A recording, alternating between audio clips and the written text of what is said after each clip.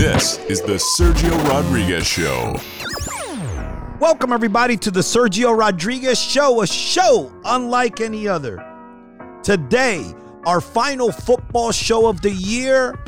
It's finally this NFL season, which many thought would never get completed, is finally coming to an end. Kansas City and Tampa Bay will battle out for the rights to call themselves champions of the 2020-2021 NFL season. We're going to have Peter King from NBC Sports joining us in a little bit to discuss not only the Super Bowl, but a lot of issues that are going on in the NFL with a bunch of other teams that I'm going to tell you about in a couple of seconds here. But before I tell you about that stuff, let's talk about Fairfield Physical Therapy Center. Located in the Fairfield Commons, Suite G106, is owned and operated by Justin Solotov, who has 20 years of experience in the field of orthopedic physical therapy. Call Justin at 973-276-1313 and stop living with pain and discomfort.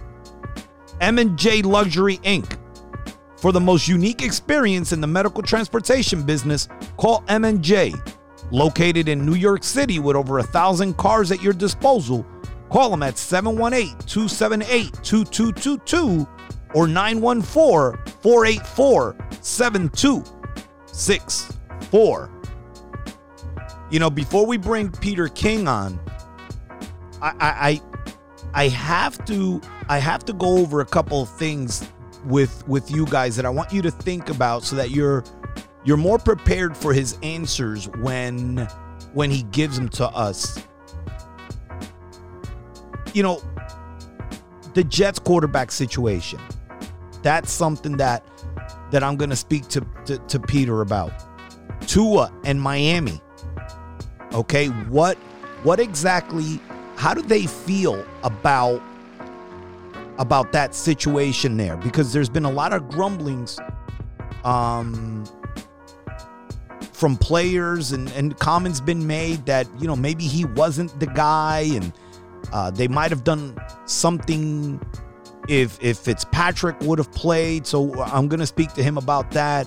I have to also ask Peter about Lamar and the Ravens because, you know, I've always said that he's a really good football player, but this is the second or third year now in a row where nothing happens in the postseason, and I think that they're going to keep on butting their heads.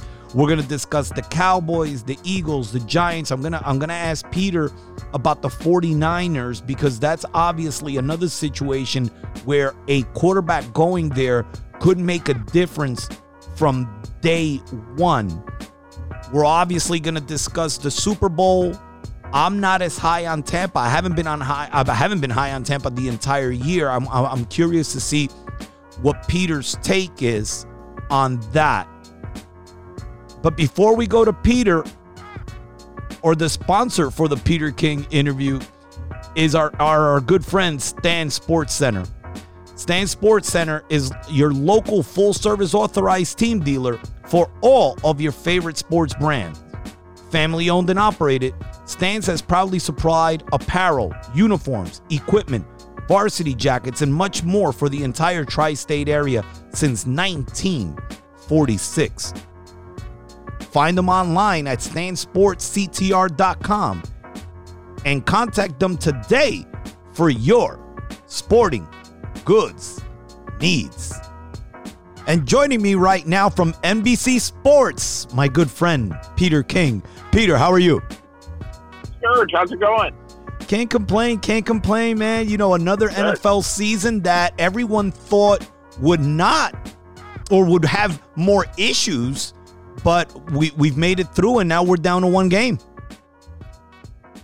Yeah, I was among those who, at the beginning of the year, I thought Richard Sherman said something to me in, July or August. I think August. I asked him, do you think the season is going to get played in its entirety? And he goes, yeah. He goes, you know, when the NFL sets its mind to doing something, it usually can do it. And that's, you know, the NFL has the money to do it. And that to me is probably the biggest thing that, ESPN reported a week or so ago that, the tab for all of the protocols that the NFL followed, the testing and everything like that, the tab for that was somewhere in the neighborhood of $100 million. So you say, oh my God, how can they afford that? Well, that's about 1/10 of what NBC pays them to do Sunday Night Football. So you got to put everything in perspective, basically. I want to go around the league before we discuss the Super Bowl, and I want to start in Indianapolis. What are the Colts going to do with the quarterback situation moving forward? Well, the Colts would have really liked to have had Matt Stafford, but and I think their owner, Jim Irsay, is like, he's about as aggressive as the Rams are, but Chris Ballard, who his GM is, obviously Chris Ballard is thinking about building a team for the next 15 years, not the next 3 years. So it would have cost the Colts, probably would have cost them 2-1. They picked 21st overall, and by the time the Lions got deep into this, they knew that, at the beginning they wanted at least a good one, like a mid-round one, like the Patriots at 15. Correct. But after they started, fishing a little bit around the league, they found out that they were definitely going to be able to get more than that. And so I think that's when the Colts said, essentially, we're really not interested.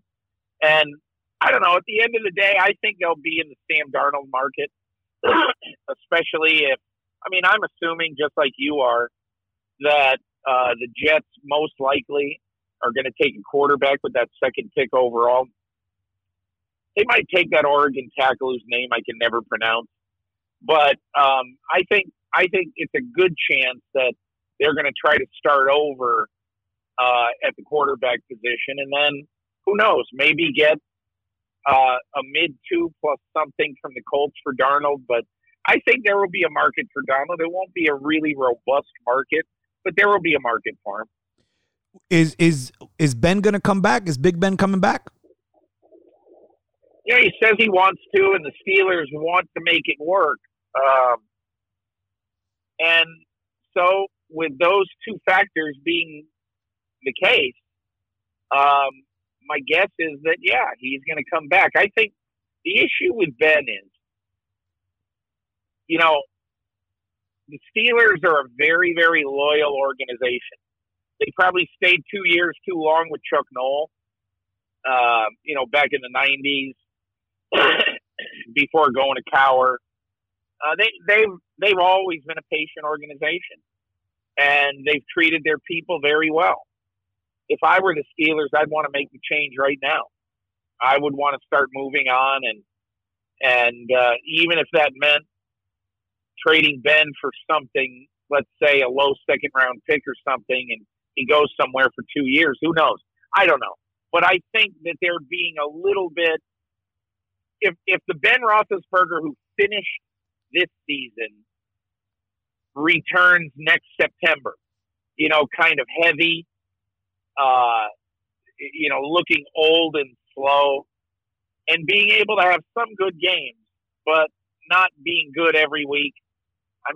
If I were the Steelers, I wouldn't have any interest in that. I would want to just move on and start anew. But I think it would be incumbent on Mike Tomlin to basically say to him, Ben, love you, love to have you back, but I'd really like you to come back 15 or 20 pounds lighter and being able to move in and around the pocket a little bit better. But I don't know that they have the kind of relationship to do that, but that's what I'd do if I were them.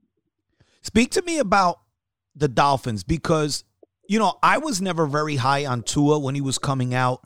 And after watching him, he just does not pop like Burrow or Herbert. Right. Where are the Dolphins right now? Because I hear a lot. I'm surprised at that. I'm surprised at what we saw in Tua this year. And as for where the Dolphins are,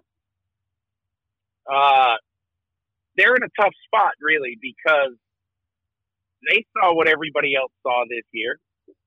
Tua, at least as of this moment, is not in Burrow's league. He's not in Herbert's league. Now, understand that Burrow and Herbert are probably extraordinary guys.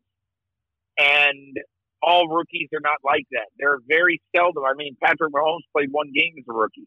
Carson Palmer never played as a rookie. Look at all the guys Aaron Rodgers sat for 3 years. So it's a little weird to look at what those other two guys did the first year. And when I look at Tua, what I sort of say is, he's a really, really good athlete. He's not afraid of anything. He's not going to be intimidated, anything like that. And so if I were the Dolphins, I would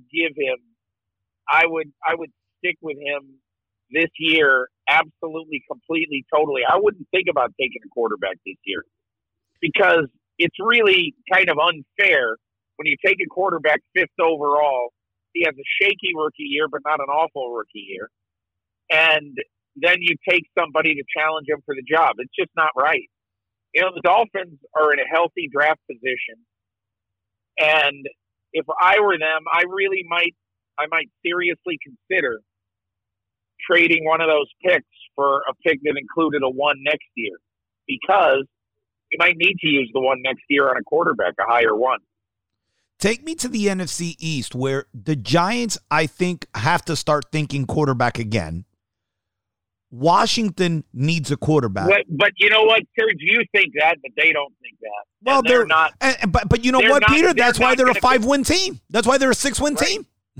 But they're not going to pick a quarterback this year. Okay, but that's why they're a 6-win team. And what about it could be. But Daniel Jones has his moments. He does. I agree with you. There are still questions about Daniel Jones. It's the turnovers. The turnovers, yeah.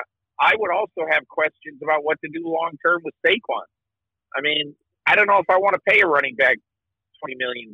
Exactly. I can tell you, I don't want to pay a running back $20 million. I wouldn't even have drafted a running back that high. Of course. It was a terrible draft choice. He's a great guy, and he's an excellent player. I'm not taking a running back 2nd overall in any draft. I mean, I just, I was just doing the results, long-term results of the Rams-Titans trade in 2016 for Jared Goff. Okay, and now how it basically impacts the trade for Stafford. I mean, to get Jared Goff, they traded up with their own 15th pick. They gave another one the following year, and they gave 2 twos, and then a 3. So they paid a monstrous amount to move up to Tennessee. And out of that haul, you know what Tennessee got? And then they got a 1 and a 3 the following year. Out of that haul, you know what Tennessee got? What? They got Jack Conklin, who played 4 years of played 4 years for them well at tackle. They got Derrick Henry. They got Jonnu Smith. And they got Corey Davis. And the other guys were kind of throwaways. Correct. But they got 4 incredibly solid NFL players, including a guy who's probably going to the Hall of Fame at running back. And so, and now they turn around and they trade that for Stafford. Sure, we'll get to that. But my only point there is that, the 43rd pick in 2016 was Derrick Henry. The 2nd pick in 2018 was Saquon Barkley. It's ridiculous. You can find running backs. Alvin Kamara drafted like 67. Kareem Hunt drafted in the 80s, and in his rookie year, he wins a rushing title. Drafting a running back in the top 10, and look, with all due respect, I love McCaffrey. I'm sorry, I'm not taking a running back 8th overall. I'm with you too. Peter, I got about 5 things that I want to ask you before we go into the Super Bowl. Yeah, I'll be quicker. Give me 30 seconds here. The Cowboys and Prescott. I don't see any way that they're going to get rid of him. I think they're going to find a way to sign him, and if they don't, they'll use the franchise tag on him. He's just too valuable to the franchise, and he's the most important athlete right now, in my opinion, in the state of Texas. And, that encompasses a lot of people. But I think he is so valuable, not only to the team, but to the franchise as a whole and to the whole America's team deal. What do the 49ers do about a quarterback? I think they'll play the field. They felt around, they nibbled at the edges of Stafford and knew the price would be more than they'd want to pay. Plus, the other problem is Detroit liked Goff better than Garoppolo. So, maybe they're right, maybe they're wrong. We'll find out. But I think San Francisco, when all is said and done, will stay with Garoppolo and hold their breath that he doesn't miss half the games again. What about the Ravens and Lamar? This is the 3rd year in a row that that offense looks fine to win you games in a regular season, but it's too easy to scheme up from a good defensive standpoint. I think, the Ravens have a major issue if they're down by 10 points in the 3rd quarter because they're not great coming from behind through the air. But they are, they're an all-time great running team. And I think the Ravens still believe that if they get, I'll tell you exactly what they're looking for, Serge, right now. They are looking for A.J. Brown. And you might laugh and say, well, isn't everybody? Correct. They want a big receiver who is 10 pounds shy of being a tight end, but is quick for his size and can be very physical on downfield routes. And that's exactly what you were going to see them, I believe, either pick a big wide receiver or try to trade for one or get one in free agency. That is their biggest goal this offseason. My last question before we speak about Tampa and KC. Nick Sirianni to the Eagles. Good hire, bad hire, and what's up with the quarterback there? Well, that cannot be answered in 30 seconds, but I'll give you my incredible Cliff Notes version of an answer. Number one, Nick Sirianni has a huge seal of approval from Frank Reich, and Frank Reich, I think, is he's a mild-mannered guy, but he knows coaching, and he really vouches for this guy and says he's going to be great. We'll see. I mean, he hasn't had to deal with, as I called him in my column the other day, the city of brotherly confrontation. He hasn't had to deal with that in the media or with the fans yet, so we'll see how he does. But, you asked about Carson Wentz. Carson Wentz, I'll give you a little factoid about Carson Wentz. In 16 years of schooling, elementary school, middle school, high school, and college, 16 years, Carson Wentz never got a B in his life. Every course, every one that he ever took, he got an A. So you think that's funny? You laugh at it? It's true. No, I'm laughing because I went to the Newark school system and I never got a B, but I got a lot of C's. What I mean, what I mean. He never got less than an A, and so, but here's the reason I bring that up. Even for a guy who comes from North Dakota and all that stuff, and I mean, he got to be very, very hard to coach. Okay, he thought he had the answers. He got very pissed off when they picked Jalen Hurts, and he was looking over his shoulder. He didn't take criticism well. He didn't take Hurts being around him well, and that sort of ruined him on this season. Now, should the Colts go make a play for him? Should Philadelphia turn around and try to say, we'll trade the 21st pick, we'll trade Wentz for the 21st pick in the draft and then start over at quarterback? I don't think that's impossible. I don't think it's likely, but I don't think it's impossible. But I do think they brought Sirianni in to try to fix Carson Wentz.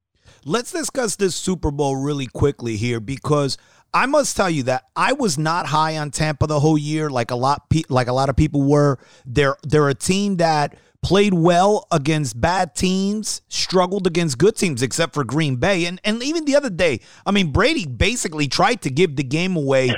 How do you see this game playing out? I think Kansas City ultimately is going to have too much firepower for them. But, you know, you're the pro, man. You're the guy. What do you see? Well, I think it's going to be hard.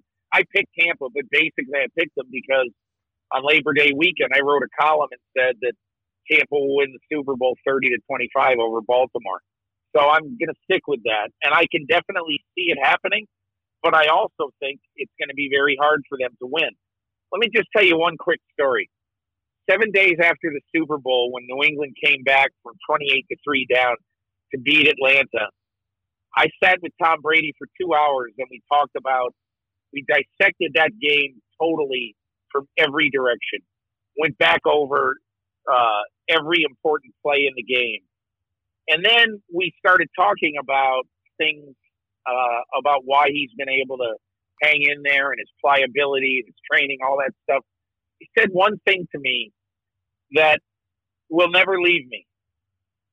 And that is, at the end of the fourth quarter, the last half of the fourth quarter, and in overtime, when it was really nut-cutting time, I said to him, the two receivers you went to the most were Chris Hogan and Malcolm Mitchell. Why? And he looked at me and he said, Peter, 122 practices. He goes, you know, why do I throw to Chris Hogan at this crucial time? I know from throwing him however many balls, you know, in the last 5 months, you know, I know precisely when we have a, you know, like sort of a hitch route, I know exactly where he's going to be when I throw to him when he hits the 16-yard mark.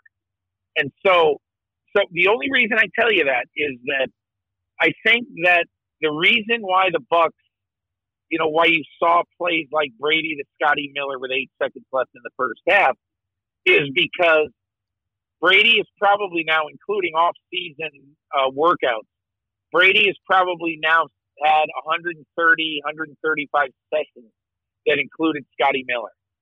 And so once you have had that many times on the field with the same guy, all of a sudden you've thrown the same pass to him 150 times, let's just say. Correct. You sort of know where he's going to be, and you know how much to lead him and all that. And that's why Bruce Arians called that play right before halftime instead of trying to just get, you know, a 15-yard out and then kick an easy field goal.